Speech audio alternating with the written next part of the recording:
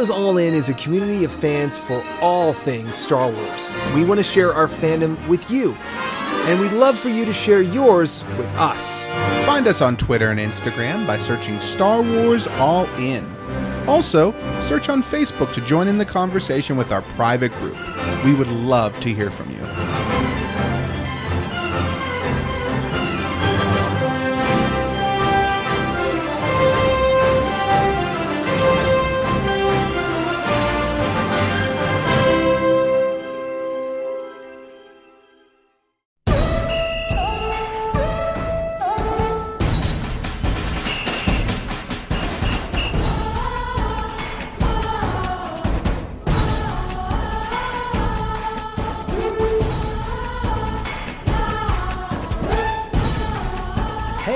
Out there in the galaxy, it's time for another episode of Star Wars All In, the podcast where we go all in on all the details of the galaxy far, far away. Hello, my name is Mac. I'm one of your hosts, and I'm joined by my rebel friend and compatriot here, Ross. Mac, I love getting up on a cold Wednesday morning and going and blowing up a battle station. There's nothing like the smell of burnt Durasteel in the morning. Fight the power, man. Fight the power. Yeah. And that's what we're going to do this episode, because we're going to go, I'm going to say, we always go all in.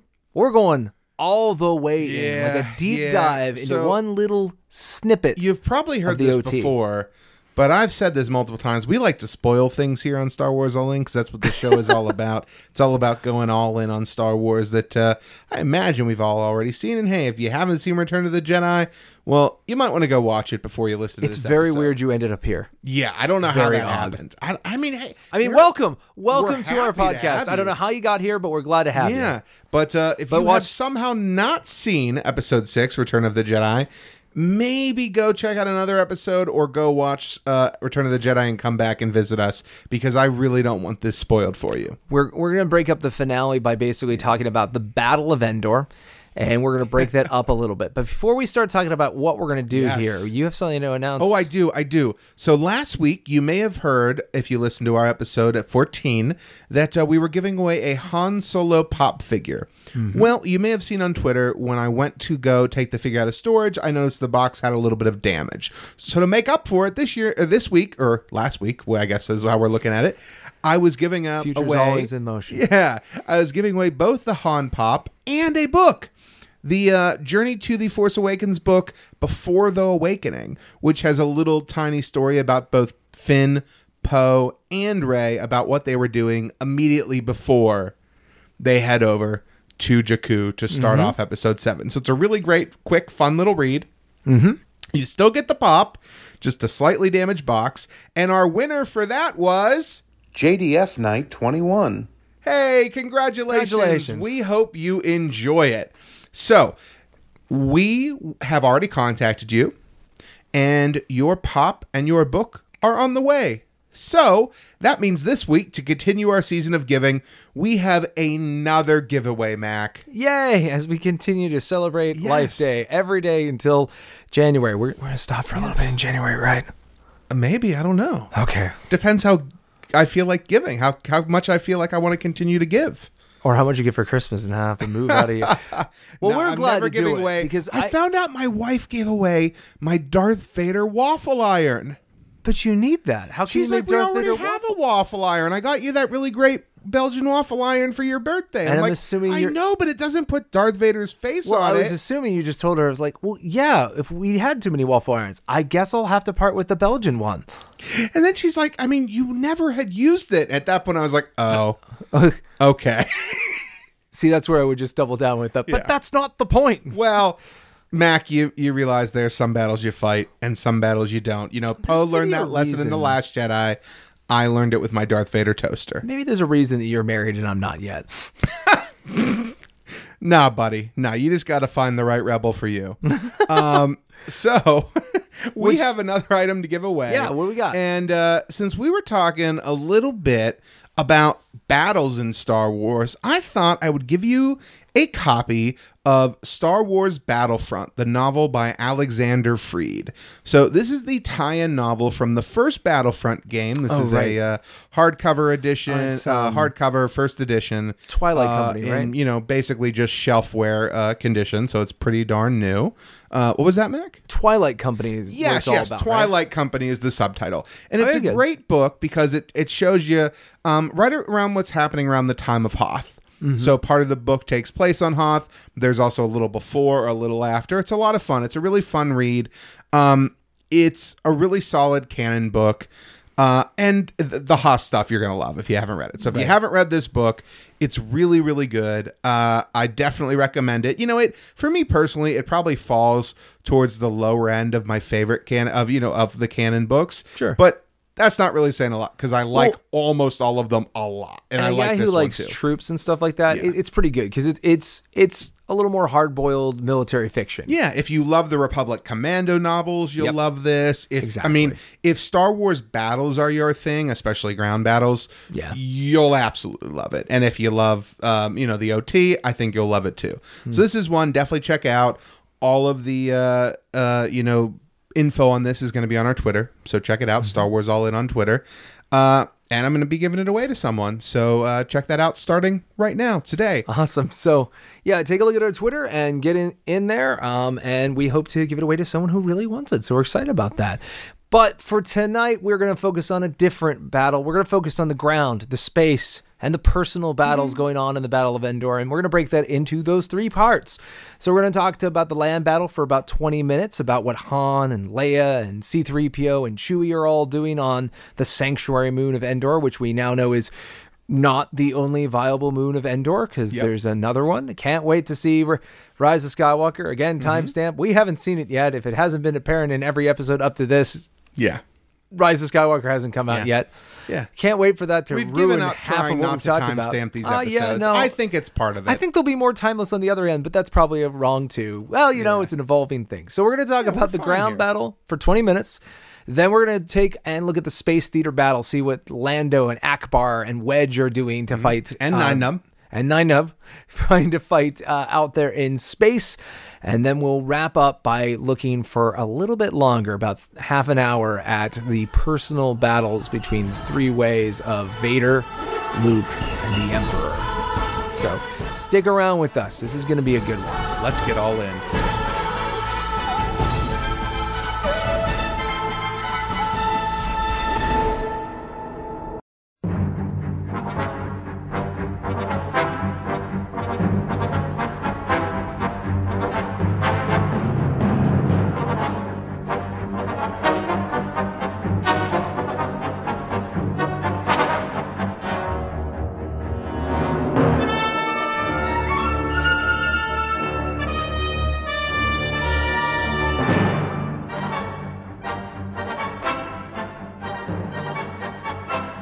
Find ourselves on the sanctuary moon of Endor. Apparently not the only inhabitable place in the Endor system. But on the sanctuary moon, a very fateful thing occurs. The first act of the Battle of Endor.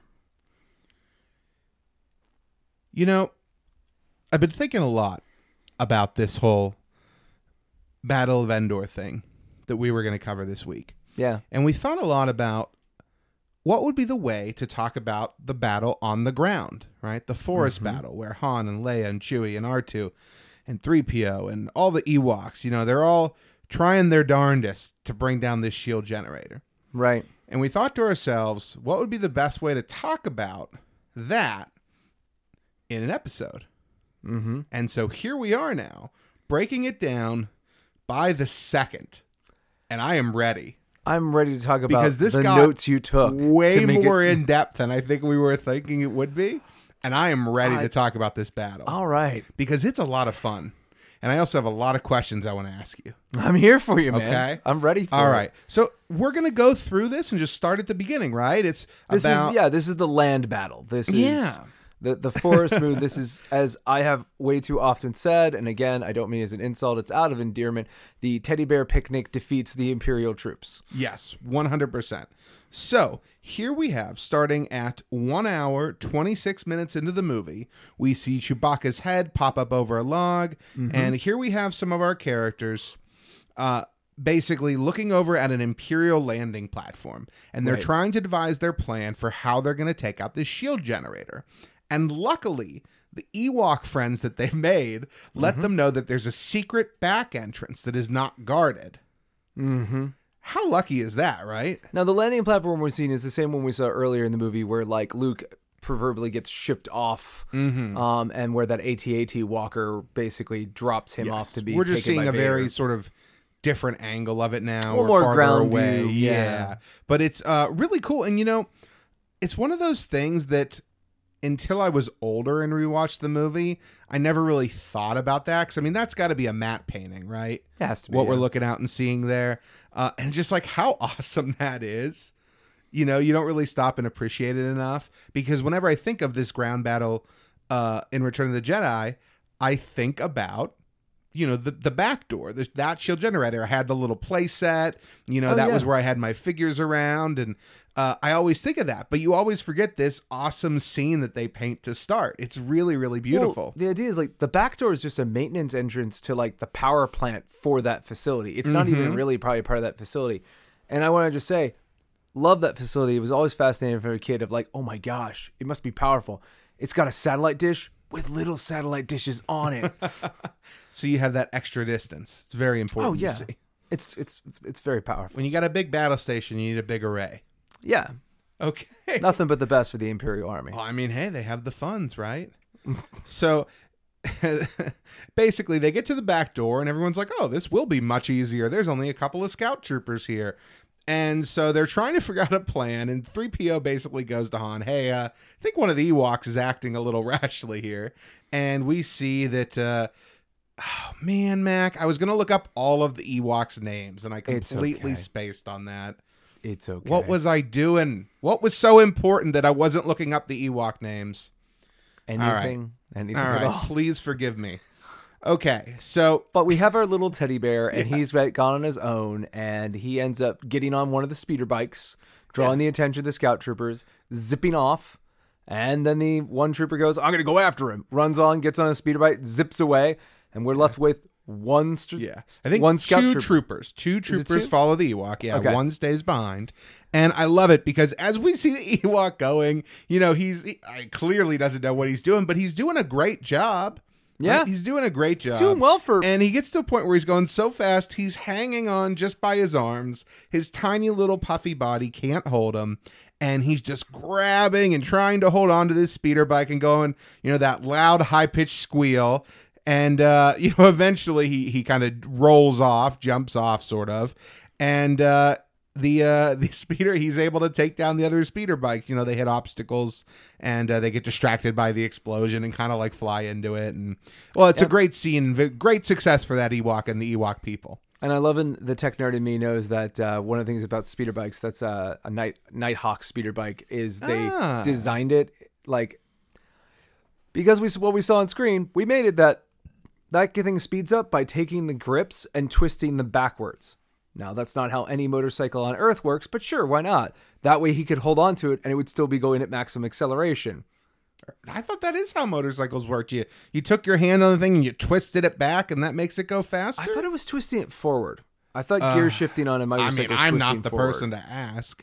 Well, never driven we a- have a friend who's got a Yeah. Harley. We can ask him. Okay, clearly Mac and I But are then not the other cool thing I was enough just going to know mention about is things like the pedals are definitely not required because those are elevation controls. Okay. Oh, that's very good. You know, Mac, you teach me something new every day about Star Wars. But meanwhile, back at the Shield Generator, we have We have- perhaps one of my favorite Han Solo moments Just of all gonna time. say. So I didn't follow in love with Han Solo until two particular moments. Okay. This is one of them. But Mac, since you brought it up, I'm going to let you say it. So Han's like, all right, well, that guy got rid of most of them. We only got to get this one. I have an idea. Everyone, hide on the one side of the bunk. I'm going to go and distract him and bring him over. Well, how you going to do that, Han? I'm going to go tap him on the shoulder, then run the opposite direction, and he'll follow me. Yeah. And he does. And then he comes around the corner and there's just like all the people in battle ponchos just going like, we got you, put your gun down. He's like, Yeah. that worked? And that stormtrooper just goes on the rest of his life going like, I can't believe that worked on me. When they run around the corner, Yeah. right? Didn't it get retconned that one rebel trooper there is Rex from the Clone Wars, the one with the white beard? What? Didn't that get retconned somewhere along I don't the way? know. Oh. Is that just like an internet thing that went around? I'd be this fine is vague with that. memory. I mean, why not? I mean, Rex definitely has a beard thanks to Yeah. Rebels, but I mean, he'd be even older than he was in Rebels because that's like 5 years further down the road for a clone that ages twice as fast as everybody. That's I don't know. Let's look. We'll talk about that in the appendix. I'll look it up. Okay. Because I swear I remember something about this. This just came to me now. But again, I love it. It is such a callback to Han Solo's like, "Hey, we're all fine here. How are you?" Like just this totally stupid plan that only works because it's so stupid. Yeah. And it is, but it is a Han Solo thing. Totally. And I love it. And I can't wait to talk about the next moment here in a second. But before that, they get into the bunker, right? Mm-hmm. And they think great success. It's going well. Think they've got it. They didn't know. It seems like our heroes had a really lucky break, right? Just put these Campbell soup cans everywhere, turn the kitchen timer on, we're ready to go. But unfortunately, it was all a ploy by the Empire. This whole thing. The Emperor knew they'd come. He knew they'd be there. He lured them in. We find out in Battlefront 2, that whole plot about Iden Versio purposefully getting captured by the rebels so she can delete the fact that the Empire knows they're coming. And that's also a small plot point in that Leia book, Moving Target, that young reader book, right? There's a plot point because the whole premise of that book, if you don't know, spoilers, well, that's what we do here, is they steal the shuttle Tydirium. That book is about stealing the shuttle Tydirium and finding out a little bit about the plan, like that the Empire is going to be there. Oh, and that the Empire has made this all occur. The whole point, the whole Battle of Endor is a protracted thing from the Emperor. It's like it has some makeshift points to it, but the Emperor just basically sees it and says, "Oh, well, if they're already about to find this out, kill more of these Bothans, send the wrong information about how we are vulnerable, and have them come. Because what I want to do is I want to bring them all together so I can strike them down all together. It worked on Mustafar. It's going to work here." It is a really smart plan when you think about how big of an annoyance the Rebel Alliance has become. Really, it wasn't until the first Death Star that they really considered them a threat. And so here he's taking a very strategic, very smart, but relatively risky step. And beyond that, the other thing about it is he also knows that this is what has to happen because he's tried to destroy them in Empire in the years between, trying to crush them. And the fact was he couldn't get them to a protracted battle where they are all together. Right. He would destroy a cell here or destroy a cell there, but he wasn't killing the entire movement. Right. It was an infestation. Yeah, that's a good. Now, we should really talk about this more when we get to his actual scene in a little bit, but it's happening now, like in the movie. We notice these that scenes now are cutting in between. They're brought back out of the shield generators, hands above their heads, and we see a freaking battalion. A battalion of the Emperor's best troopers, if I remember correctly. Hand right? chosen. Yeah. Okay. So after they get captured, right, it appears pretty grim. Because they're dead to rights. Yeah, I mean, where are they going to go? What are they going to do? And basically, 3PO lures away troopers who are directly by Han and Leia, right? And then the Ewok trumpet sounds. And like a triumphant wave, those little teddy bears attack. Because apparently, much like the Imperial troops, they also brought all their gear and put it hiding behind the trees. They were ready. Like, There's I'm slings, surprised how arrows. fast they were able to amass an army. Or put together these giant logs and put them in position for swinging. All the hang gliders they had to grab. Yep. They are a really resourceful little species. They are. They're great. So one of the things that happens kind of early on is that there are stormtroopers just throwing Ewoks. Just like picking Chucking them up and just like tossing them. And I really love it because it is what you expect to happen. right? Like, it is what you expect to happen at first. But then you see how resourceful they are. You see what they've been able to craft and come up with. And yes, not all of their weapons that they use are effective against this mechanical marvel, but it's not really meant to be this big literal battle. It's meant to be, I mean, good versus evil, of course, but Star Wars has always had this kind of nature versus machine fight to it. Yeah. It's always had all these other tendencies, But- you know, these other things that it implies, and this is just one of them. And seeing this unsuspecting force, this underdog, the same way Yeah. the Rebel Alliance is this underdog, overthrow these stormtroopers is really, really awesome. And it all and again, it comes from hubris because again, it's basically these plasticine armored guys with guns are coming against the Care Bears and somehow losing. Yeah. So they are totally continue to underestimate them and their resourcefulness. Yeah, and you know what? They do let us know that it's not like the Ewoks are just crushing them. We're just No. surprised that they fought back at all, right? We're surprised when they have the logs that crush the AT-ST's head, which I fully believe would work, by the way. If you had had all night to prepare that. Yeah. Hey, man, they're quick. Like Again, that's my beavers. only thing about it is like you just put in these like 250 ton pieces of redwood. Well, maybe they've been preparing to fight back. And again, And this is just the catalyst they needed. I'm again, suspension of disbelief. I'm only nitpicking because we're in the debt. Because we're going all in. We're going all in into the There's details. nothing wrong with nitpicking. We love this. And We they're love Star triumphant. Wars, and it's For okay. the first like 1,000 times I watched this, I was all pro Ewok. Yeah. Yeah. I mean, Ewoks, I like Ewoks. Ewoks are something that I grew up liking. I didn't have any aversion to them. I didn't love them. I didn't have Ewok merch, but I Yeah. like the design of Ewok. For me, I feel like Porgs became to me what Ewoks were to a lot of people, which made me warm up to Ewoks even more.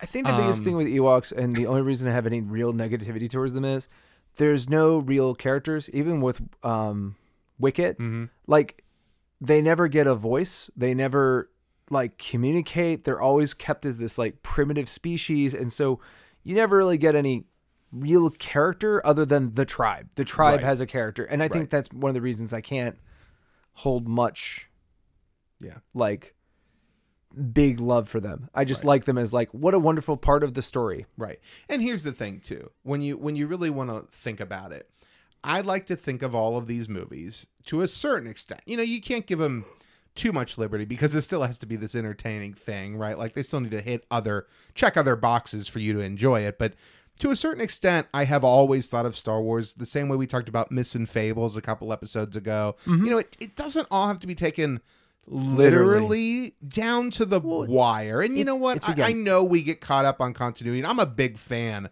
of the Star Wars canon and this one giant story. So it's not so much that I'm saying it's okay that things don't always make sense, but these teddy bears are children in suits in 1982. Yes. I'm okay if that's what we can get on film because it's about the impact of this native local species fighting back.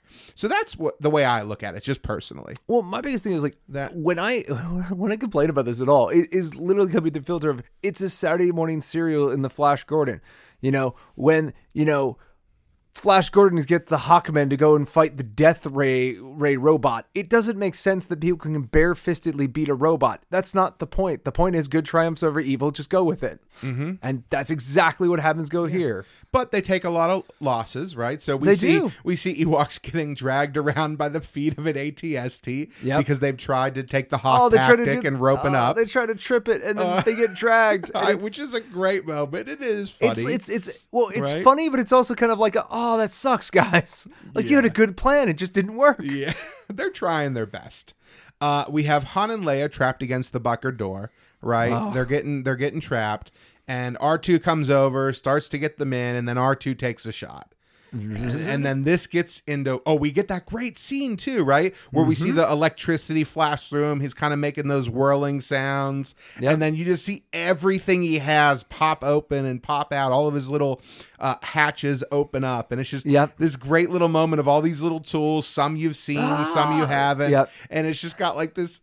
It's one of the most satisfying moments, I think, to me from the original trilogy, just because it was so cool and unique at the time when we saw it. Well, Return of the Jedi is in many ways when you watch. It's them going, hey guys, remember 77? This time we have a budget.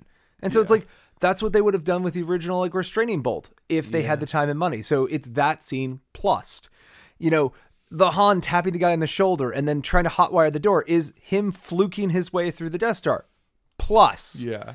The land battle we see here is the Hoth plus. Like, we just get to see all this stuff that what does a quote unquote unlimited budget give you in 83 for all these fun scenes. Okay, well, and that's the moment I want to talk about. So after R2 takes a shot, Han goes, well, I suppose I can hotwire this thing. With a wonderful shrug and a lopsided grin. Well, hold on a minute, because that's the moment I'm talking about. Oh, but sorry. What happens is, he's literally got his hands in it. I think I got it. And another layer of doors close. This is my favorite Han Solo moment in all of Star Wars. A blast door closed. Because as this blast door closes, he turns around, kind of looks, and he's like, what the heck? Like, this look on his face is just so casual, but at the same moment, you just understand all of his frustration. And it is this little shrug look after that sort of comedic moment is the perfect encapsulation of what Han Solo is to me as this sort of matured character. Yeah. Of he's doing the right thing. He's there for the right reasons. He's helping his friends. But he's still just a guy trying to fall up in the universe. Yes. He's still just a guy trying his best. Fake it till you make it. And he's really confident, and that gets you a long way. He's obviously also extremely skilled and talented. He's the character that he's got this unflappable quality to him of like, when things don't go his way, he just kind of like just tries to push forward, which is a great character trait. And it's the thing that gives us lines of, I have these for smuggling. I never thought I expect to smuggle myself in them.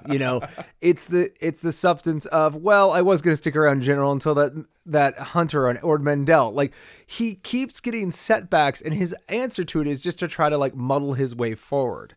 And in new movies like Solo, when he says, yeah, it is, but if you round up, is the exact same energy this scene has of the, another blast door.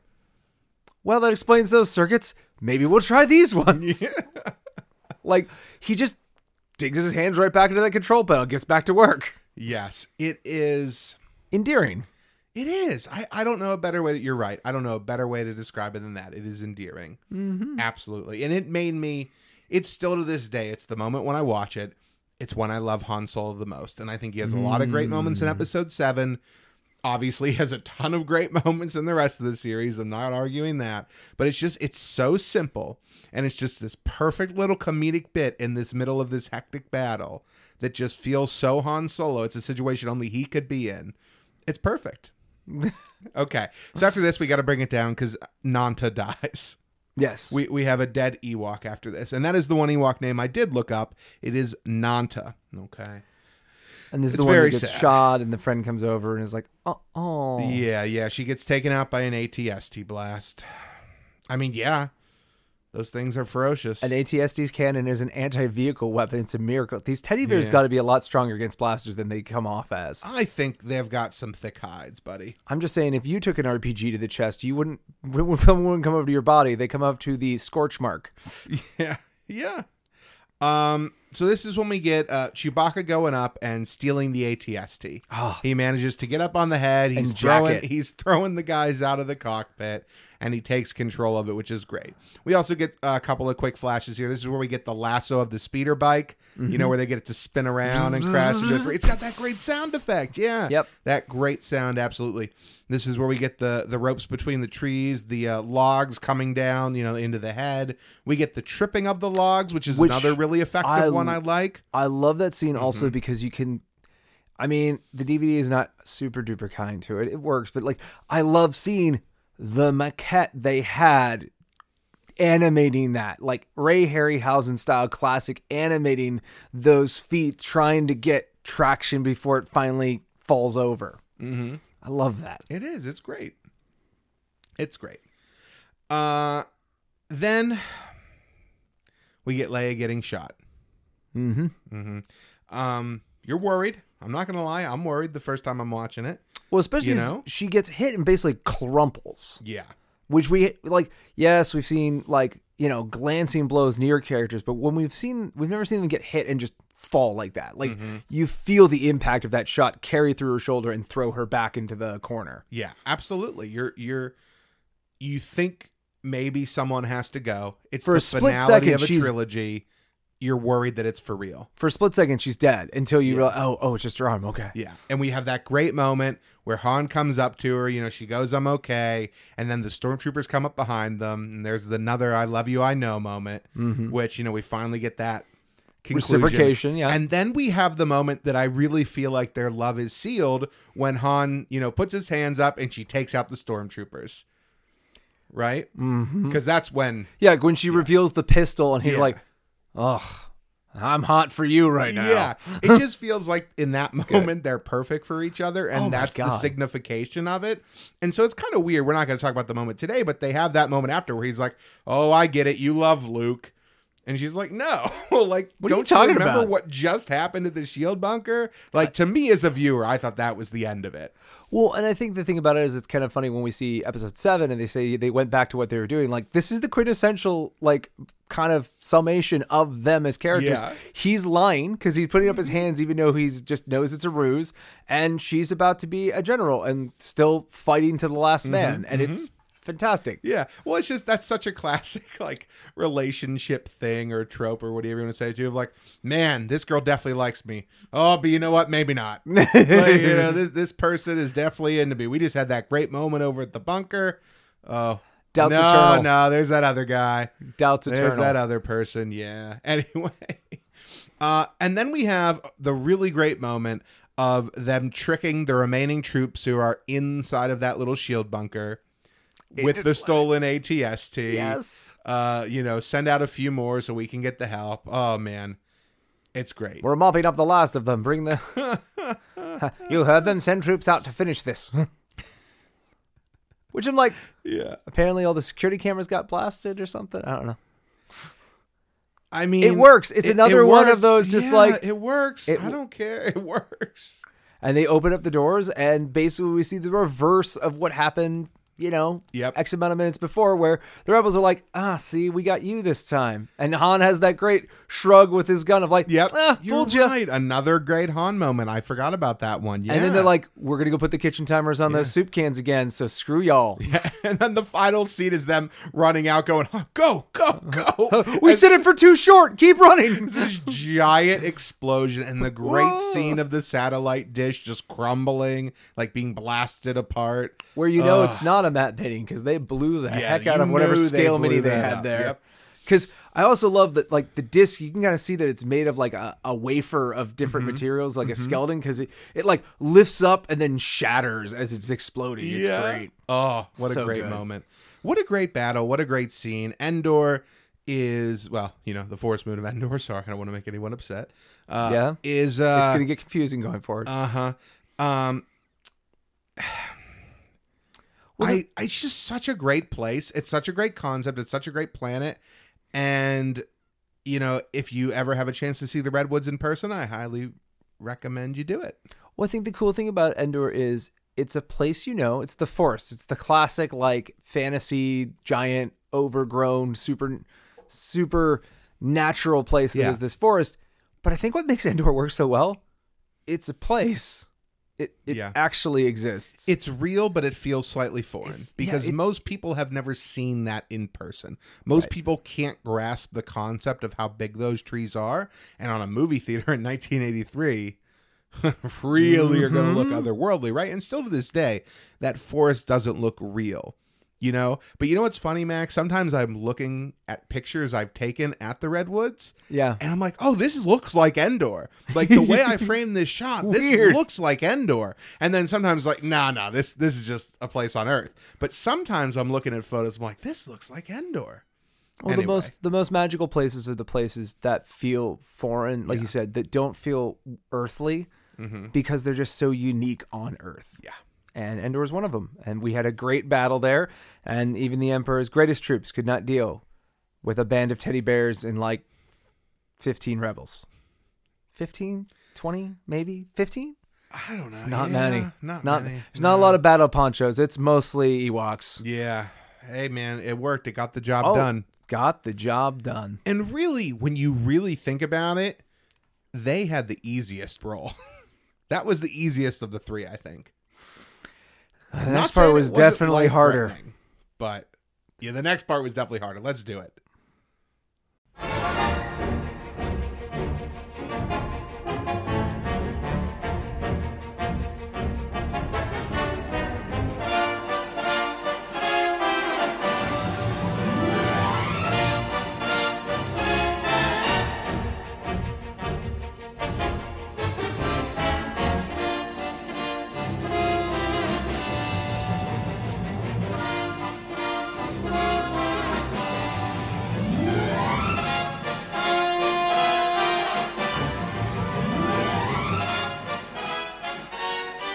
High above the sanctuary moon of Endor, in the space around it in orbit of it, as well as the surrounding space of the Endor system, two gigantic fleets meet in combat.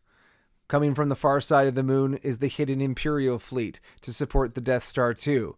Meanwhile, the entirety of the flotilla available to the Rebel Alliance is ready for one grand final conflict. It's all or nothing. It is all... When you put it that way, I'm like, it's a grudge match, ladies and gentlemen, in our final bout. A no submission contest. Yeah, I mean, that's what it feels like, right? You're going into this feeling like this is it. I mean, Luke is facing his fears off somewhere. Han and Leia are off on a death mission. Like, and so this all needs to work or a lot of people are going to die. And we basically have four main viewpoints to give us context on this. We've got Lando on the Falcon, who's kind of leading the charge after getting the keys back. General Calrissian. Well, after from Tabana gas miner to general in a year, less than a year. The Rebel Alliance, up and up. Well, he's done very well as a man who's been trying to be an entrepreneur. Who knew that little maneuver at the Battle of Tanab would get him such acclaim? Yeah. And, I mean, what he was able to accomplish, too, there were not many men like him who could rise that high in the ranks. Some might not have bet on the gambler. So we have Nub, and I think we have one of the interesting things just to preface that is we have the Falcon armored up as a warship. There's someone at every single post. There's two guys in the gunner bay. There's a guy at the engineering console. The entire ship is manned in a way that we never saw before and will never see again. No. Flying. Well, there's like... Well, okay. We could see again. We'll see. I don't think so because I don't think we'll see a pitched battle like that. But maybe. The point of the matter is you've got everyone. I mean, it's like going on the Falcon at freaking Disneyland. Everybody's at a post doing their job. And I think that's really interesting. The other main viewpoint we have is the capital ship perspective, primarily given to us by Akbar and his support staff. Yes. We also have the fighter perspective with Wedge. Yes. Who flying and leading Rogue Squadron. Eventually, he and Lando are sort of going to be the spearhead that finishes this thing. Mm-hmm. And then the last one is we see a lot of viewpoints from the Imperial bridges, primarily Piet. On the executor. Yes. We also see from the throne room, if you really want a macro perspective of flashing lights. Well, the thing that's cool about the throne room is you get to see what I was mentioning earlier in this whole thing is this is all about what we saw before blown up to a grand scale. Yeah. And it's great because when you see it through the viewport window of the Emperor's Tower, you get to see how far away it is and how big it is. Yeah. Yeah. Because when you're in the thick of it, one of the things they did really well throughout the whole battle is we're real tight. Yeah. There's a lot of motion control camera shots where you're just inches away from these models and moving at kinetic, frenetic speeds. And, you know, there's, you see a still screen of this and just there's lasers everywhere and debris and ships and like it's busy as heck. Which is so much more impressive than like the 20 odd ships that took down the Death Star 1. Like we just see this just hornet's nest of conflict and battle. Mm-hmm. And it's interesting because it's such a memorable space battle. Of course, when you look at it through only the lens of the OT. Yeah. But even when you look at it, I mean, as great as the battle over Coruscant is, and it's a larger battle, like it feels I think it's the big, only one that has a scale larger than this. and it is. But what's interesting about this is the addition of a super weapon. I mean, that's Yeah. the unique thing about it. When we have Starkiller in Episode 7, and when we have the first Death Star, it's only a couple of squadrons. In Starkiller, it's one squadron. The Battle of right? Coruscant's Or honest. two. I think the only thing the Battle of Coruscant added that showed like the technology had advanced was the three-dimensionality. Yes, The fact that you for can sure. feel the layer cake of battle Oh, yeah. happening. It's- Whereas this, we still have a very like naval look at it where it's on a single plane. Yeah. There are these ships floating in the astral sea and they're all sort of leveled out. Well, they do some stuff later to add They to do. that, but we'll talk about that in a minute. So after we get basically the fleet arriving, right? They realize They all something jump is in. wrong. Yeah, Yep. they realize something is wrong. They realize the shields are still up, right? And this begins the battle. And while things are happening, fighters are attacking fighters. Lando, you hear Lando, with his exposition of why aren't those capital ships moving to attack, right? And we learn that it's an order from the Emperor to stop them from escaping, but keep them here, basically. He has a special surprise. Hey, the Emperor has a special surprise for them. I'm trying to think who gets that. Is that Piet or is that... I think it's Piet. Oh, man. I don't know off the top of my head. I didn't note it down. Well, and the thing about it is they get in there and it's a little game of chicken at the very beginning because it's not until Lando just kind of realizes like, wait, what's going on? I think that shield's still up. And then he just kind of calls the whole fleet of like, break. We got to stop. So if those ships had run into the Death Star, they would just straight up blow up, right? And my suspicion is that was the original plan for the Emperor of like, oh, won't that be fun? Is just them coming in at, just coming out of light speed at like top sublight speed, just smashing into a wall. That would have been. Well, because shields in Star Wars are generally designed to do two things. One is basic storytelling for any sci-fi universe, which is they stop micrometeors and all the other stuff that, moving at incredible speeds, a nickel could carve through your ship if it was unprotected. So shields, since Star Trek and all these other stories, it's all about they protect you against things hitting your ship. Yeah. And then they protect against energy weapons and stuff. So the shield around the Death Star, anything that would hit it is of way too much mass to do anything except start crumpling against it. Yeah. With whatever hull integrity and shields they have to protect them from ramming. It is really crazy to think about how much the Emperor was able to plan this. Oh, yeah. I mean, it really is something because they realized pretty quickly it was a trap. It's a trap! I'm glad you said it. Literally. The it's most iconic meme from all of Star Wars, I guess. at the right? moment, yeah. I'm not much of a memer, but that's what I hear. That's what the internet seems to tell me. Akbar's great, right? Yep. Akbar's a great design. He makes a great Black Series figure, I can tell you that. And over time, he's as his character's been built up, he's great as the somewhat stuffy but like classic, admiral of the line, the classic career military man. Yes, totally. And Because he's been fighting since the Clone Wars. it's great to see that we have a character who people love, but really doesn't, appear in a lot of original Star Wars. And we've given him this great story over the years. And that's the benefit of the expanded universe. Agreed. Awesome. So we have a couple of fun things happen during this space battle that I want to talk about. So first up, we learn the battle station is operational. Uh-oh. I mean, we're in trouble here. So we see the Death Star start shooting down Rebel capital ships. There's a certain point where they're just like still trying to figure out what the fleet's doing, and then the Death Star shows that it's fully operational and fires the super laser in. I think it takes out the Liberty, I think is the capital that gets blasted. Okay. And it's one of the main fleet, the biggest battle cruisers are the Mon Calamari cruisers. There's the MC-30 frigates and the MC-60, which is the Home One, which is the flagship. And I think the other one that's there is the Independence, I think. Okay. And just blasted out of the sky. That's like somewhere in the ballpark of, I think, like 1,000 to 3,000 people just blinked out, just gone. And that basically... Hey, man, okay? Listen. For Yavin, all right? They blew up millions of people on that first Death Star. This is what those rebels have coming. Those rebel scum. Okay. But just saying, like, again, we have an extinguishing of life that only Star Wars has the scale to play with. Yeah. Kind of crazy, right? And then you just see, I think Does Star Trek do that? I don't watch Star Trek. Do they kill lots of people on ships? it's Do they sort have of. giant ships? So whenever you see a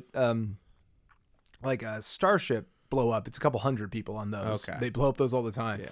But really, where the body count in Star Trek goes is when you introduce the Borg are genocidal. They've wiped out entire planets worth of populations and assimilated and destroyed their way of life. So Like the Yuzon Vong. it gets dark. It's almost like the Yuzon Vong were like a copy of the Borg. All right, except I didn't with- want to make your blood except pressure instead of go like up. tech, they did it with squid parts. I don't know. Okay. We won't talk about. But at this Legends point, I think it's at this point is where Lando's like, just go into the fleet, put some of their ships in the midst of us, so that hopefully they won't fire on us. Yeah, and then there's the great line of like, you want us to attack into the Death Star? It's like, we'll do better against them than the Death Star. I love that because it's like, it's a smart strategic move. Is like, well, hey, look, battling the capital ship sucks, but at least we can maybe mingle with them and get this death laser to stop hitting our ships because it's the kiss of death. It hits us. It can blow up a planet. It sure as hell is going to rip through any shields we have. Absolutely. So we have a couple of moments here that I like coming up. We have the A-Wing crashing through the bridge of that Star Destroyer. Yep. Isn't that great? Well, it's a wonderful moment because it's an impromptu kamikaze that at one time shows the dedication of the rebel troops. Like he's dead and he's like, I'm just going to angle my ship and do something. Yeah. Screw these guys. And it also shows that like you could totally read that, hey, a starship being thrown against the shields, well, it would destroy the starship, so no one would try it. Yeah, but what happened if they don't mind it being destroyed? Oh, well, then they could probably punch through the shield enough to blow up the environmental things on the bridge and kill us all in here. Oh, that's a design flaw. We should have worked on that.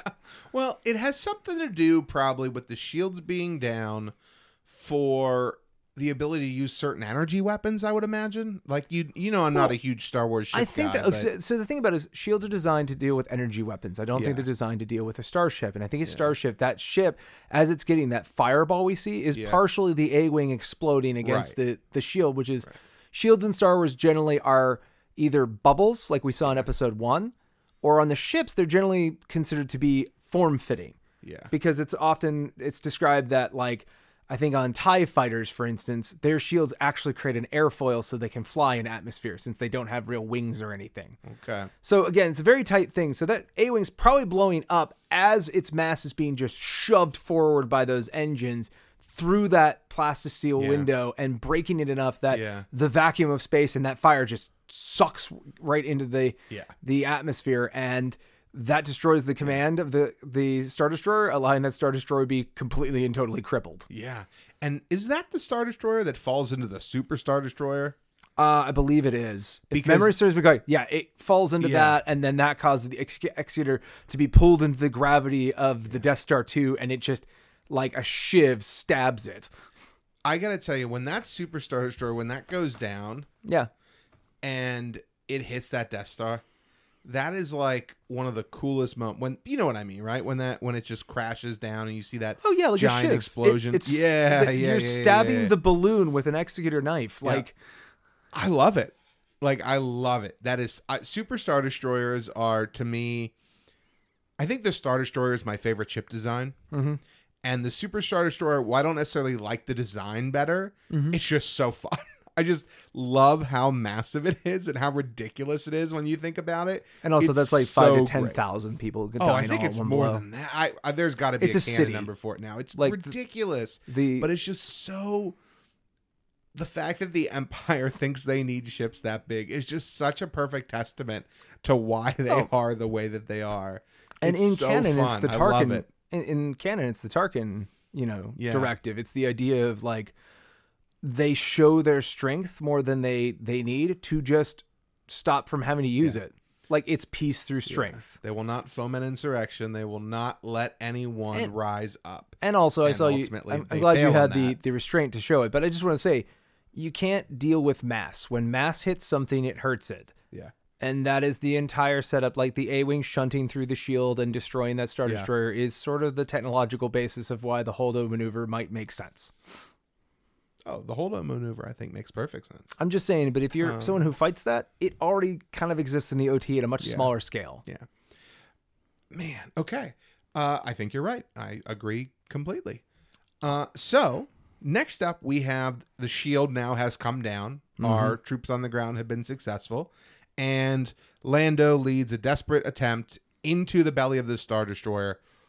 Whoa. Was my little mind blown when I saw this for the first time. Again, to the Death Star. You said Star Destroyer. But I'm sorry. Did I? Good. Death No, Star. I knew what you meant. Got Star Destroyers on the brain. Yeah, so Yes. basically all the fighters that have been weaving and bobbing through like the Negulon freighters and the Star Destroyers and all this battle with the introduction of the TIE Interceptors and stuff flying through, chasing them, and all this wicked, again, bees buzzing around, all gets funneled as Lando and Wedge primarily lead a group right into the superstructure, which was the original plan when they arrived here. Yeah. And then you just start going through these multi-plane camera shots of just all this infrastructure of and you're right, it's fantastic. So cool. Like, what a great idea. Like, just what a fantastic idea to have to fly ships through a Death Star. Like, we thought the trench run couldn't be outdone. And this is such a great idea. And it's so much more fun with the Death Star being incomplete. Oh, yeah. I mean, it wouldn't be possible without that, but it's just... this is all duct work, and half of this you can fly through in a couple months when the repairs are done. Like, you get the feeling of this is flying through, like, the scaffolding of a skyscraper being raised. This is the Emperor's hubris. This is his failure. This is his moment, is he was not ready. If the battle station, just like how if they had not built the first Death Star, the rebellion never would have risen up and had that symbol of hope of we can do this, we can bring down this government.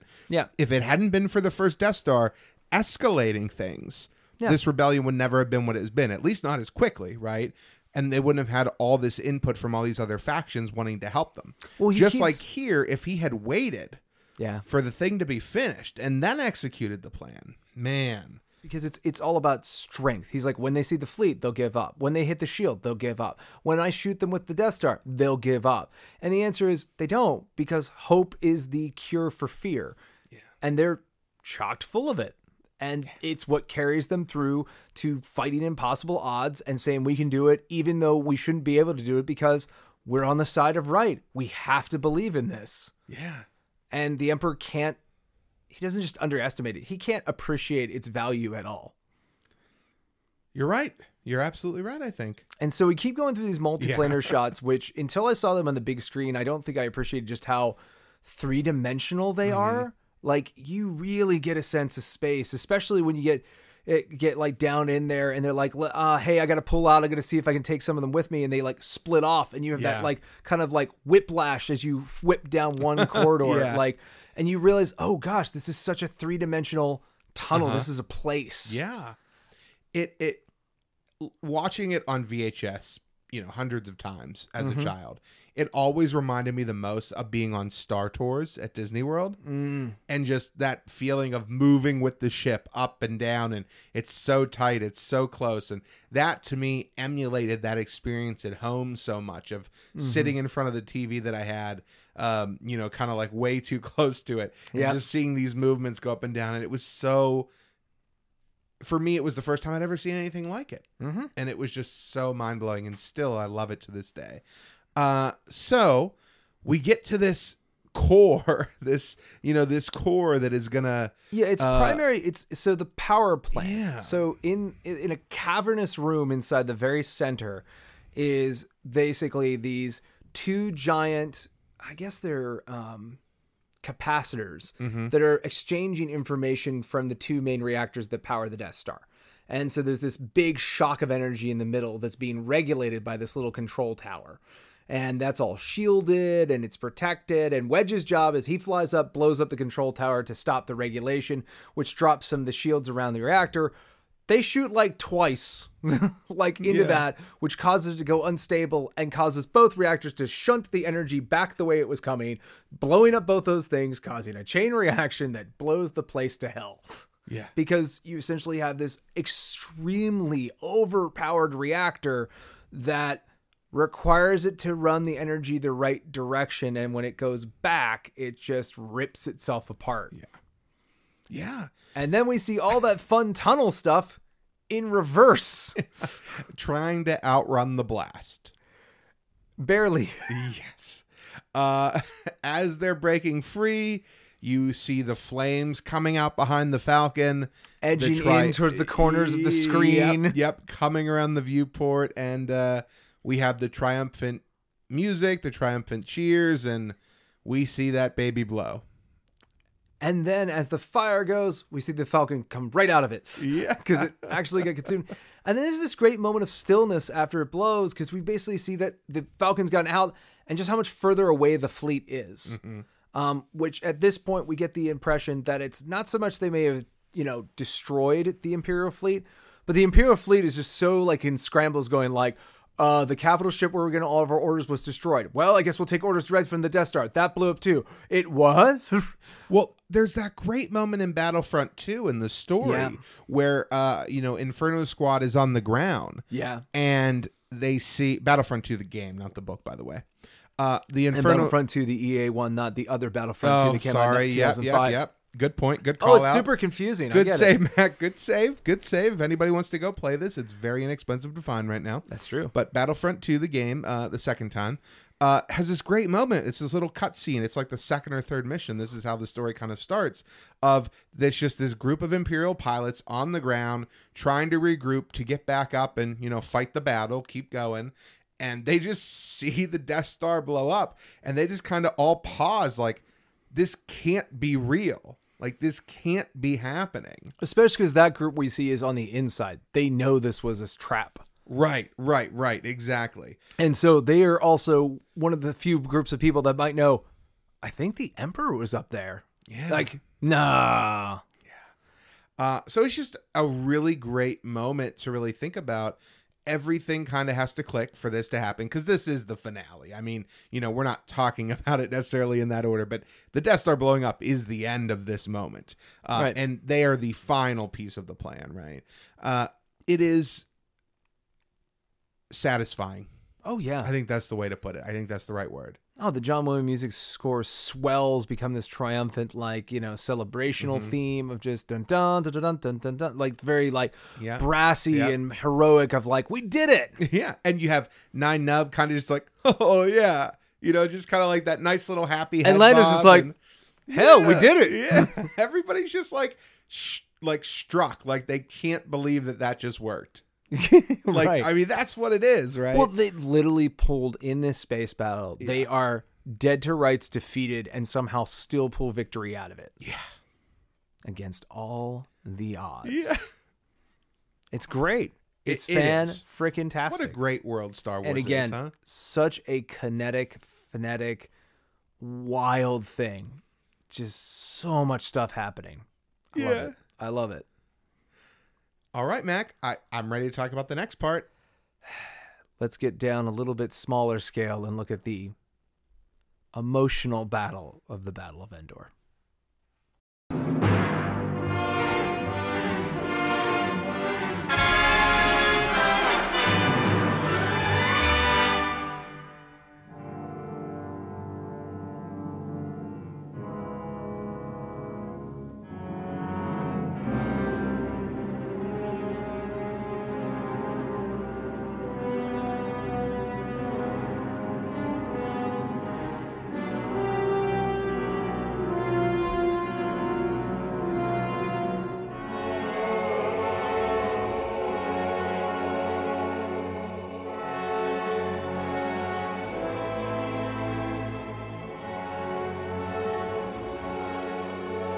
Up on the North Pole of the Death Star 2 stands a tower that raises up out of the superstructure of the Death Star, ending in 4 points as an observation platform. But not any observation platform. The throne room of the Emperor himself, his personal viewports out to his domain. And in there, Darth Vader brings before his Emperor, his master of the Sith, his only son, Luke, to be turned or to die. Soon I'll be dead, and you with me. That's really dark. And a baller line. I mean, he is all in black, though, so we know he's serious. Just like he was at the beginning of the movie. Luke has such an edge from the word go in this movie. But you know what I love about it is you see it falter. Like when he's on Dagobah talking to Yoda, he's still not. It's a persona. It's what he believes a Jedi's meant to be. Yeah. And it does feel a little forced, which is fun. The farm boy's still in there. Like when he's doubting himself on Dagobah. Another place is like I got the shuttle, but I haven't put together my command crew. I'll be in. Luke, you showed up to the meeting like really late, but we're happy to see you. And you're like, it'll be like old times. And then when they're on the shuttle Tadirium, they're like, oh, it's old times. And then he like goes like real dark. He's like, it was a mistake for me to come here.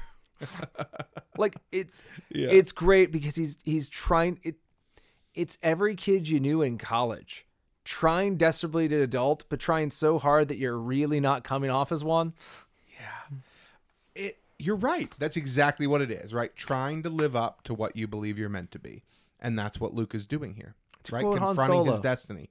Jedi Knight. Gosh, you leave for a little bit, everyone gets delusions of grandeur. And it is. He's presenting himself as a knight now, and he still doesn't know exactly what that is. Right. Well, Yoda even tells him he's not. You got to kill Vader first, then you get to be a Jedi Knight. Those trials really have... I mean, that's got some heavy consequences. Well, no, what you don't understand is the Padawan brain's easy mode. If you grew out a Padawan braid for 15 years, they cut like one of the trials out because you showed the trial of commitment or something. Okay. Because you had to hand braid that like every day. So we get this scene, and it basically starts with Palpatine saying, "Welcome, young Skywalker." I'm not, I can't do voices. You try it. What? Welcome, young Skywalker. That's definitely better than I can do. Not as good as Sam Witwer, though. No. That guy's awesome. So, and I love that. And Palpatine has that great moment of just like, you don't need those cuffs anymore. And just, they fall off Luke's wrist. He's like, I got this. So confident. You're so deep in it, you don't even know. Yeah. So basically, to set the scene here, right, we have this great throne room set. Yes. Where we have this amazing window with Palpatine's spinny chair in front of it, his throne. And it's just this great viewpoint of the battle. It's this really awesome room that's really dark and sinister. It's really a lot of fun. And we also see some royal guards here, don't we? We see the Crimson Guards at the elevators. With that great elevator with the red lights that light up to let you know the elevators come. And you see these like impossibly tall guys all decked out in this just red flowing capes with these molded helmets that are like in this constant sort of just like, I guess mausoleum pose. They're just these really long, like hooded kind of molded plastic with this small slit for eyes. Yeah. And they're holding their force pikes, these sentry weapons that make them very much feel like kind of the royal guards from like the British Empire with a gun always up against their shoulder. And they're flanking anywhere the Emperor needs protected. And at other points in this sequence, we've seen his entourage, these advisors and viziers that kind of lurk in the shadows. And we also see like these command posts, these sort of things that come up and blossom out into display panels that also extend down into like hookups and networks, which is fun because the thing that they do really well, which is always an important thing about a fight scene, which we eventually get here, is they do a really good job of at least this one quarter of this observation deck, giving you the parameters of what it is, setting the stage so you know the space so that when Luke's underneath of it later in the sequence and at different points we keep changing camera angles to be dramatic, you never lose a sense of where you're standing, which is really impressive and cool. Mm-hmm. Yeah, absolutely. It is... You're right. Impressive is the way to put it, because not only is it something we really haven't seen before, but it feels like a finale. It feels like something that this is the culmination of the entire journey Luke has been on. Yep. It's it ends up being, overcoming his father and overcoming the call to the dark side. That ends up being the final part of his journey. It really feels like he's here now. He is in the place he needs to be to end all of this.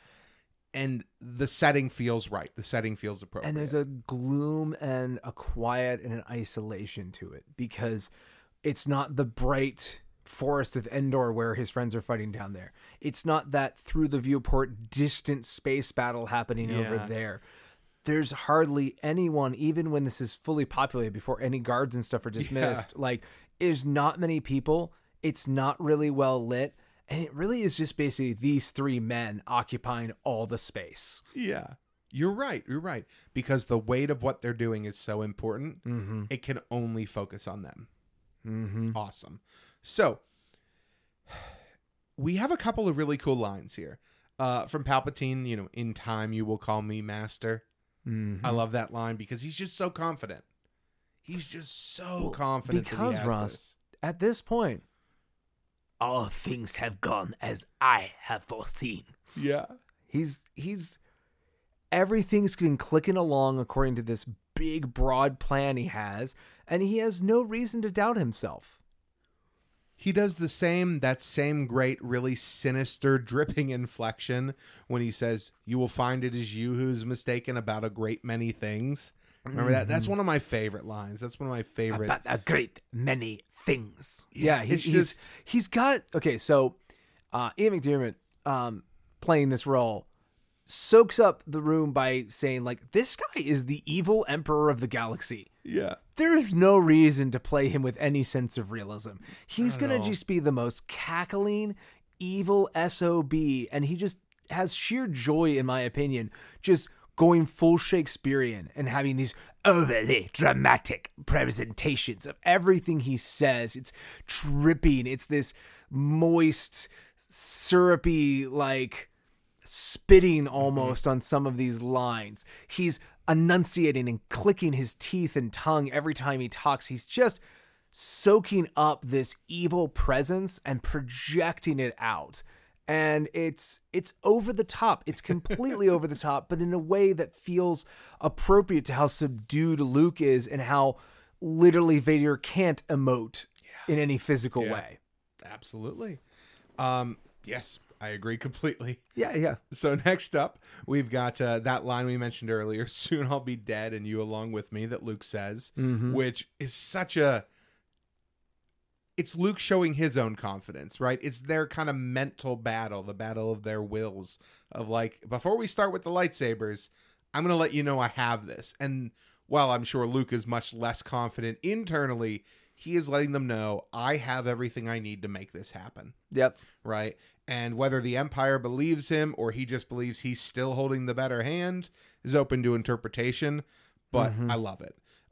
And then the Emperor goes, "Your overconfidence is your weakness." Or I'm sorry, Luke says that to the Emperor. Your and then overconfidence another is your weakness. Great line, the one I want to call it, the Emperor says is, "Your faith in your friends is yours." Because that's not it, right? That's not. But the Emperor believes it is. The whole thing about it is, but they are really defining the terms of why they're so confident in their position.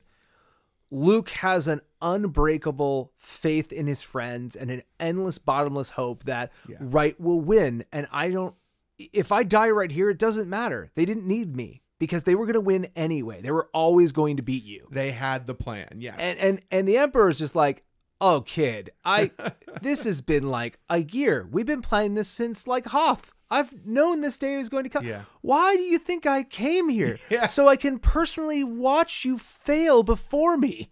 I thought Veers could handle it, but no, so here I am. Veers handled everything perfectly fine, mind you. Veers did nothing wrong. He did. He did a great job attacking that basically defenseless base. The shield will be down in moments. You may start your landing. And this is where we have that line from the Emperor again.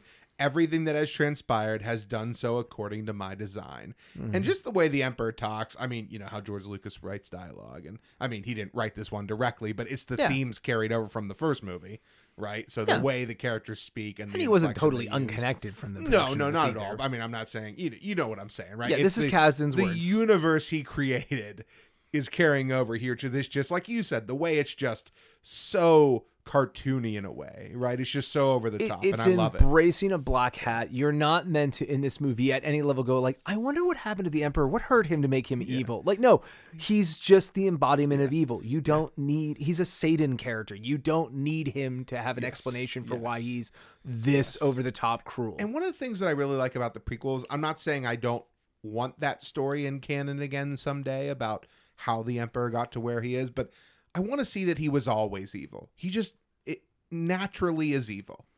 I think it's just one of those things. If he was baptized into it, his ambition was easily turned to the dark side. Yeah, and he was always overly ambitious and overconfident, and all these negative traits. Mm-hmm. You're right. I mean, at least as far as we know. We'll see if we get more stories. At least about as far him as so later filmed. On. Yes. So we have then the moment where the Emperor reveals to Luke that, oh, actually, I got you.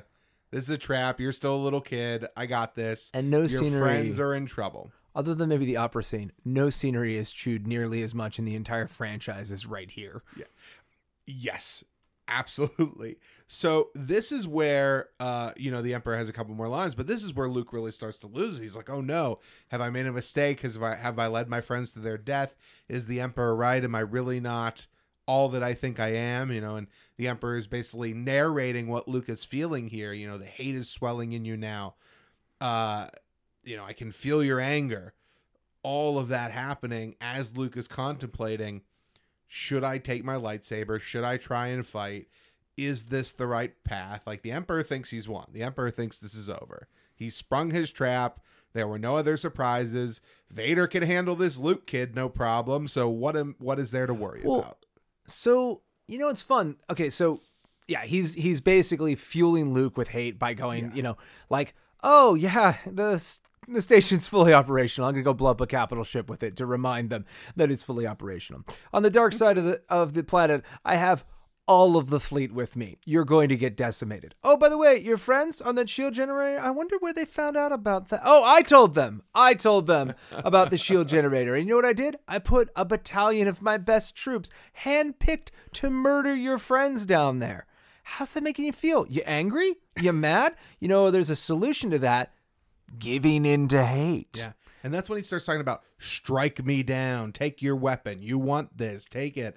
And he goes, I am defenseless. That Palpatine actor. I love. There's just, again, a melodrama to him that's awesome. Yeah, absolutely. So this is where Luke has had enough, and he reaches out with the Force, grabs his lightsaber, goes to strike, and Vader, with his already reflexes, their lightsabers cross. And this is my favorite Emperor moment, is when you see the blades cross in front of him, you have the red and the green, which to me will always look better than blue and red classic. No. Ross is just like, oh my gosh, the Emperor might be triumphant, and he's going to cackle here, and ooh, Christmas. Yes. Well, you're right. But we have those lightsabers cross, and you see the Emperor just slowly smile. Like, just the corners pull up a little bit, because he's like, ha, another checkbox, another mark of my plan done. Got him to start fighting. That's how you get hateful. Mm-hmm. I love that moment. This whole... Well, we talked about the fact of like, oh, the fleet's holding back. They have something special, special. I wonder if the Emperor's plan is that Luke and Anakin are going to fight. One of them's going to be triumphant. Whether it's, hey, I've removed all obstacles from Anakin. I have the chosen one lock, stock, and barrel. He'll be back to fighting form, not being melancholy and mopey about, oh, I had a son. Or I'll have a fresh new apprentice who I can start training in the dark side. And I wonder if he thinks this is going to go, which, again, going backwards, thinking about this backwards, if this is going to be like his office back on Coruscant. Hey, it's Mace Windu. You need to help me. Windu, you gotta stop. Oh, cool. You distracted him, kid. I murdered him now. Now you're a Dark Lord. Do you realize that? You're my Dark Lord. I guess I don't have a choice. Yep, totally don't have a choice. You're my apprentice now.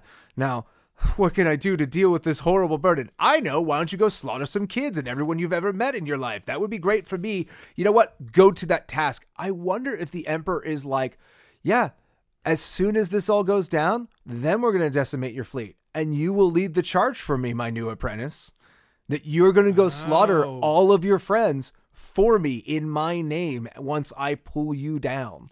What do you think he would have done? Like, send Luke to the Forest Moon? Send Luke out in a TIE fighter? Well, yeah, because maybe that explains why they're being captured at Endor instead of being summarily executed. Maybe that's why they're trying to blockade the fleet in, not destroy them.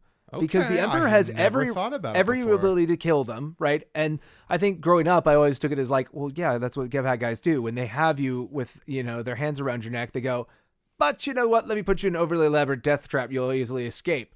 And I don't even have to watch it. Like, that's just sort of the Saturday morning matinee conceit. Yeah. But I wonder if, like, looking at it through this prism now in 2019, I wonder if that's almost more of how I want to see it now, is the idea of the Emperor's plan is to corrupt Luke, and just like Operation Nightfall, where Anakin goes and kills everyone in the temple, he's going to have Luke personally slaughter his friends as a show of commitment to this new path, break him and rebuild him the way he did with Anakin. It's a really interesting take. I think, not that this was the story being told, but I think a lot of people would have been upset in 1983 if that had been the case. I don't think blowing, because the purpose of the fleet being blockaded in is so they could be blown up in front of Luke. I do feel that. But I don't the betrayal is definitely to fuel Luke's hatred, to get him to the point that we're talking about right now, where the Emperor is like, oh yes, you broke. Now you're going down the dark path. It's just a matter of time. Yeah, I've seen this before. I know how it works out for me. That's what the Emperor's It works out thinking. well, very well. Yeah, exactly. Just don't burn yourself alive and you'll be much better off than he was. The less robot limbs. You already got one. I really don't need another 3. Those were expensive at the time. And we have all the moments here about, he's fighting Vader at first, that let the hate flow through you and all that stuff happening. And then Luke is talking back, because Luke eventually gets to a point where he's starting to hide. I will not fight you. This is Luke not has the path I'm going to take. Luke has that flash of anger, and he's just fighting Vader because he's like, Dad, let me kill this man so we can work through our problems. Yeah. Why are you protecting him? Yeah. And then Luke's like, oh, right, because you've been corrupted and evil. Yeah. And then he runs away because he's like, no, the whole goal here was to not fight. The whole goal was, no passion, tranquility. It's trying to escape from all this and let things play out as they naturally should. Yeah. And then we have one of my favorite moments where Luke is hiding and Vader is kind of looking around the pillars, monologuing about how, Obi-Wan was wise to hide your sister from me. Now his failure is complete, which is one of my favorite Vader lines. When he says that. He's basically just taunting him. And eventually when Vader's like, well, if this doesn't work with you, I know who I'm going after. I'm going after Leia. And he comes out with a warrior's yell and just starts hacking away. And one moment of acting. Yeah. I love James Earl Jones soaking up of the word sister. Like, yeah. It's totally outside of what Vader's did up to this point, but it's so baiting. He's hanging on the word because he knows it's going to tick Luke off. And it works. Totally. It absolutely works. So we get this great moment of Luke just overpowering Vader. And Hacking showing at him. for the first time that he is tapping into the dark side here, right? Oh, yeah. I think 100% he's tapping into the dark side, and he's showing that, it can be used for power. And as he's knocking Vader down and basically, hack it away, he eventually takes off his right hand the same way Luke lost his hand a movie ago. Yep. And this is the moment where, Luke hears the Emperor behind him. He's kind of cackling. good.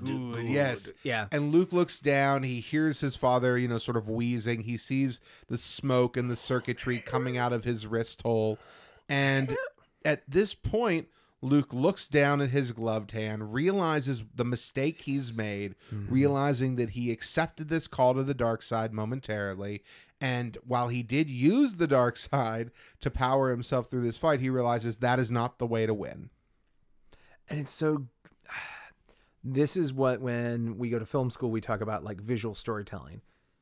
No one explains to you, that hand is like his hand. They both have the same hand. Do you get it? Like, we don't have to explain that. It's just shown.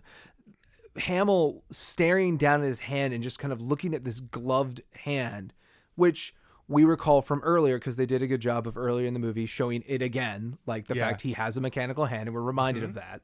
Like him just coming to that realization of like, he's so mad at his father because like, you're not going to corrupt my sister. I can't believe you. I'm trying to save your soul, and yet you are still resisting me.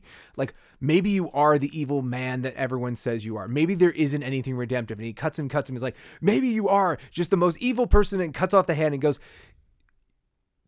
you were me. This moment I'm dealing with right now is exactly how you became you. You lost your hand, is a metaphor of like, you started losing yourself. And I've already started that process. I will not go down that any more than I already have. Yeah. So great because everything's unsaid. It's just shown, and you as the audience can just soak in all that information, all that energy and passion. It's great. Yeah, it is. It is, because it's this quick little moment, but in this moment, the choice Luke has made. And he tosses his lightsaber away and says, I'll never turn to the dark side. For an instant, he saw two pathways to the future, and he saw that he could become Vader, but it passed like a fleeting shadow. Yes, it does. And it's so great to see that. Oh, never mind. I'm not going to go off on a Last Jedi tangent. Well, but the point is, that scene in Last Jedi is set up here in the sense of Luke knows what it's like to feel the dark side course through him and for an instant lose himself, because he does in this throne room. He 100% does. And he comes to his senses and he lets it go. And I think that's what we're supposed to see echoed in Last Jedi is the idea is that he is, for a moment, he's like, I could just kill this kid and it'll all be done. He won't be able to perform that evil. And then he creates what he was trying to stop. Yeah. And it's interesting, too, when you're comparing both scenes, since you brought it up, I feel okay going off on this tangent, is that when you have this moment in Return of the Jedi, he embraces the dark side for a good 30, 45 seconds. Yep. He's hacking away. He's harnessing it. He's using it. He's hitting Darth Vader with his lightsaber, not like a fencer, but like a guy with a baseball bat. Yeah, yes, absolutely. Just raw, overpowered strength, right? And by the time he's this master that we meet, an indeterminate amount of time before The Force Awakens. Yeah. About 6 years or less based on what we know right now. Yeah. We see this moment where the same thing's happening, but now he's gotten so much more control. Yes, he ignites his lightsaber, but he doesn't embrace it. He immediately, just like he says, like you said, a fleeting shadow, a passing second. It only lasts an instant, but tapping into the dark side has its consequences. The same way tapping into the dark side to defeat his father ultimately leads to his death. Yeah. Right? Yep. And it's the same thing here. When you tap into the dark side, and this is why there are not these gray Jedi or whatever you want to call them. Right. When you tap into the dark side, it has negative consequences. And that's what we see here in Jedi. We see it again in The Last Jedi. It's the classic black magic from fantasy. It's like once you do something dark, it draws all the agents of darkness to you. Like when Frodo puts on the ring in Lord of the Rings, all the people know that. When Harry Potter's scar hurts, it's because when evil is present, it sends out a beacon. Yeah. And that's kind of what's happening. That's probably why Ben wakes up and goes after his master, is because the dark side is like brought and invited into this space. And just like this, when Luke is hacking at it before he stops himself, the Emperor, for the first time, gets up out of his chair and starts walking into the scene because he's like, oh, this is great. I feel great. The vibe you were giving off, it's good. I can work with this.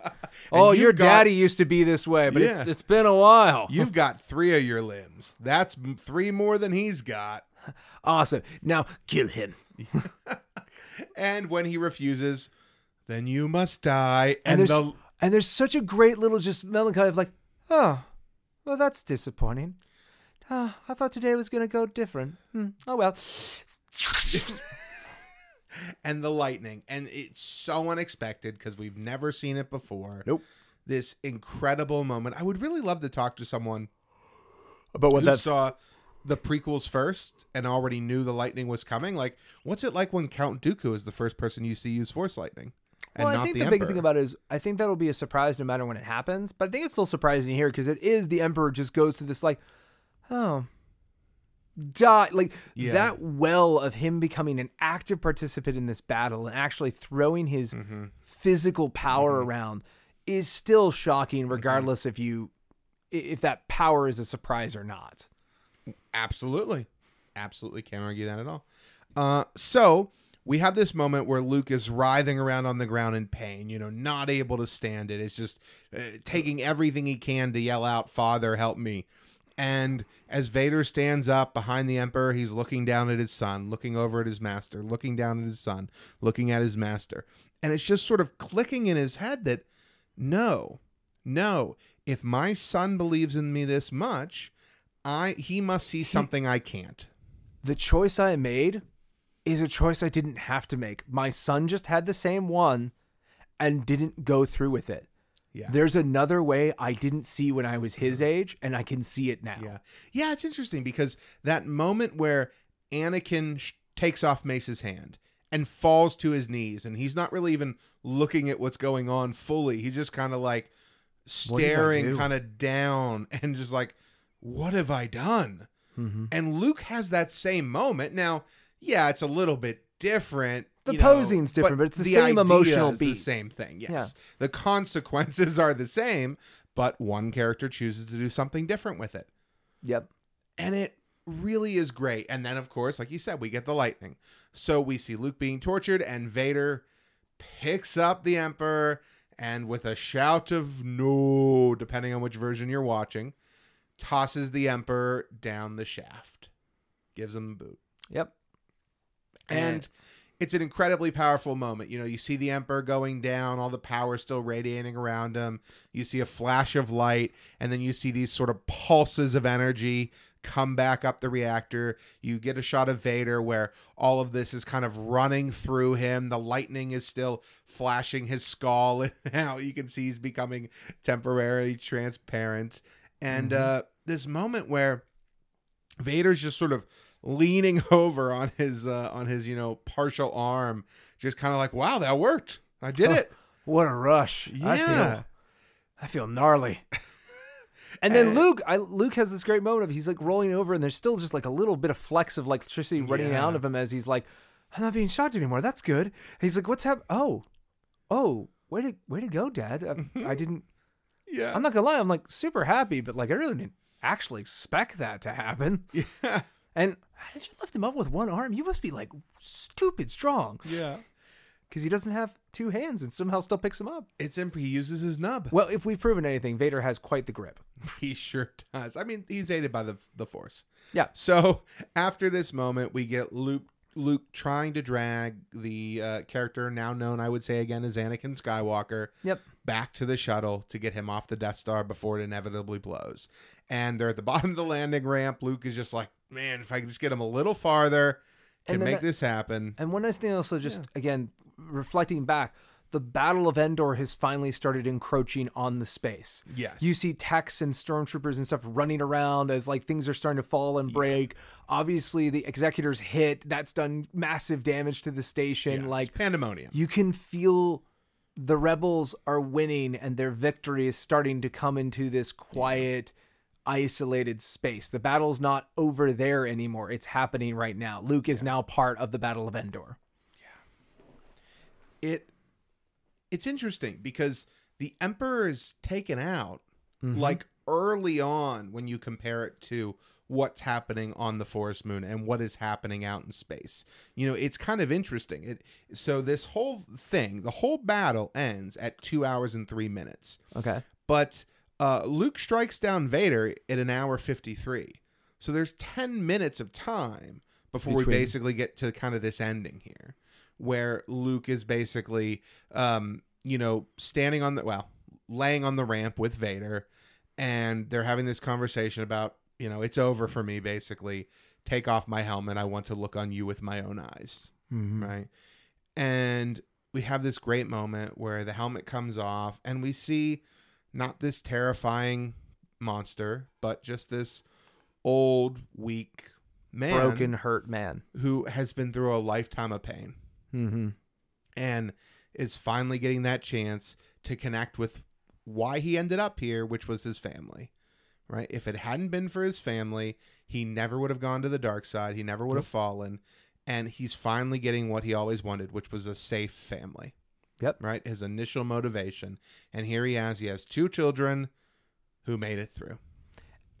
And you see the idea that he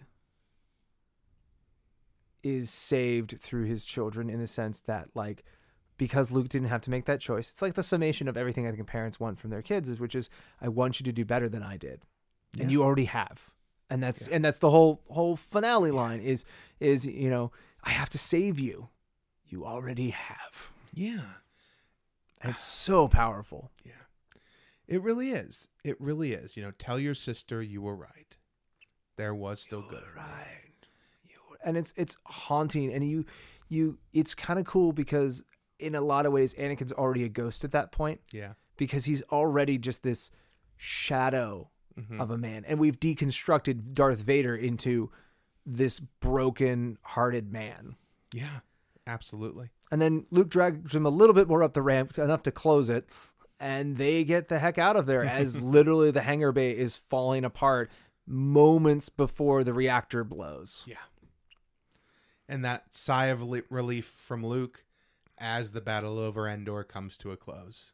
And we see basically the entire starbase pop in an explosion, even more impressive than it was in 77, as it just blows up in a fireball. Mm-hmm. And then we confusingly see it like 30 seconds later again. Yeah. Because we see it from Endor's perspective through the atmosphere, which is a cool shot. Yeah. It's amazing, and now the load-bearing boss of the entire empire is dead, and we can ride off to the sunset, because the Battle of Endor is the well, now the beginning of the end. Yeah. But in 83, the end of the Galactic Civil War. Yeah, it is. It is the end of the Civil War. It's the end of that war. There's another war to come. Mm. Yeah. 30 years of peace. I think you can say that's the end of that. Well, what war. I mean, well, technically, 29. well, I'm just saying, now in current canon, the Galactic Civil War ends about a year later over the Battle of Jakku. Yeah. And that's what I mean is, like, but that's fine. We knew the second they made a sequel, whether that's Truce of Baburga and, like, you're reading the novels or whatever, the Star Wars don't end. Yeah. They only get to end in that movie. Yeah. And then, of course, we'll keep going with them. The story arcs of those characters end. Yes. You know, the same thing we're talking about here in every movie. It's about how do these events of this greater galaxy affect these characters. It's not everything about the galaxy in a whole is wrapped up. It's these characters on the path they were set on, the arc they were set on is finished. That doesn't mean the characters are done growing or changing. No. Doesn't mean they won't be different when you revisit them in 30 years. But this story that we set out on, this journey they set out on 2.5 years ago, you're right, is finished. And I think the best way to say it in the old days is like, and everything that happens after this is a tale for another time.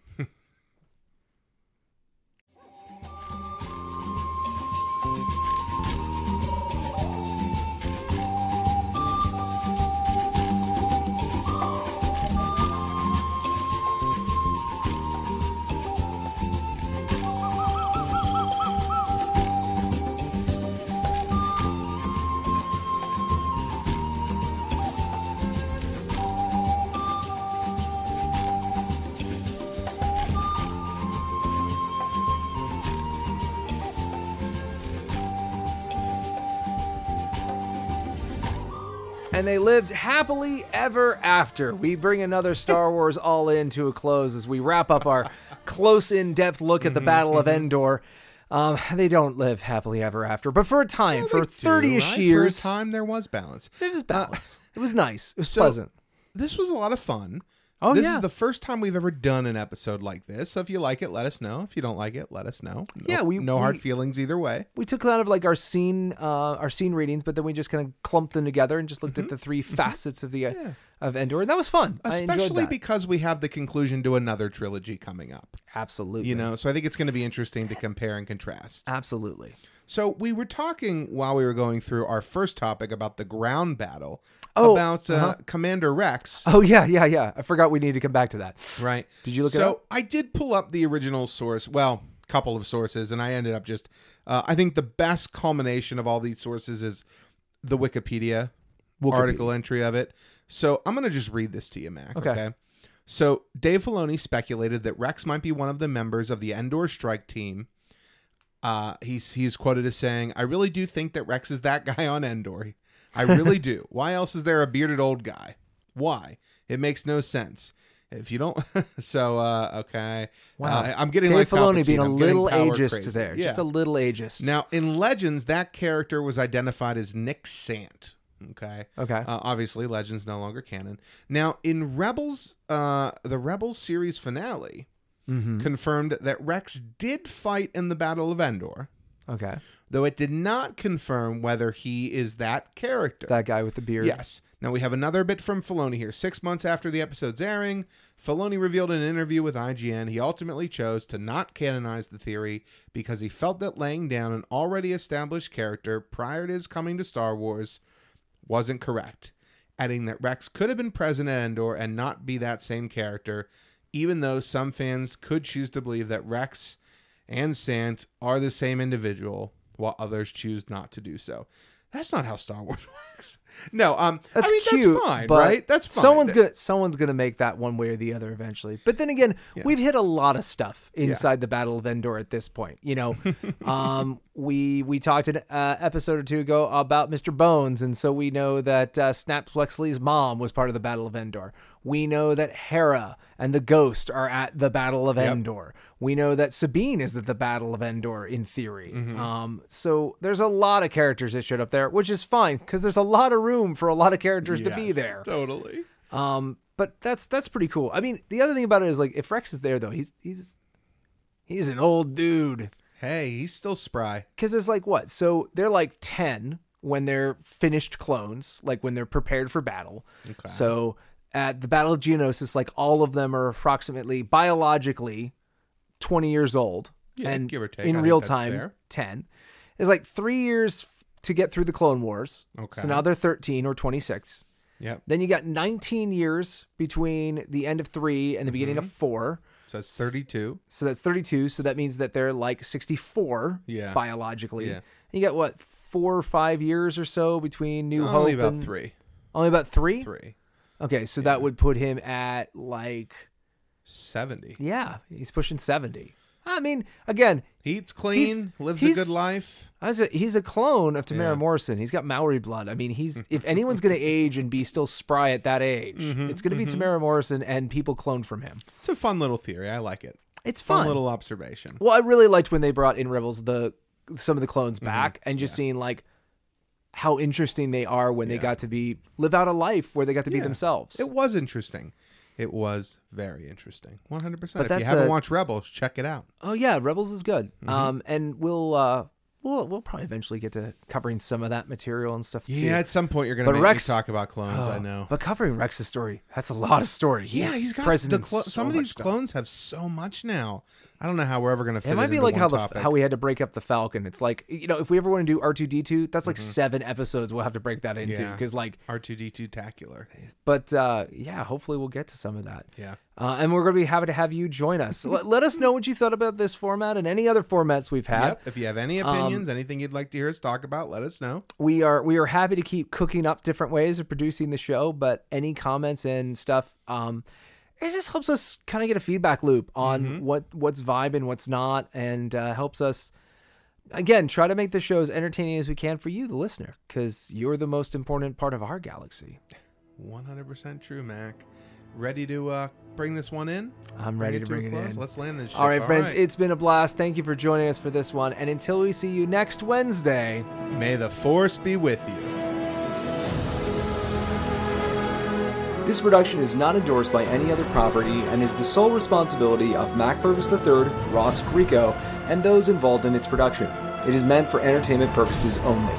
Other than content provided by this production's providers, all music, movie clips, and sound bites, rights are reserved, and their respective owners have not endorsed any aspect of this show.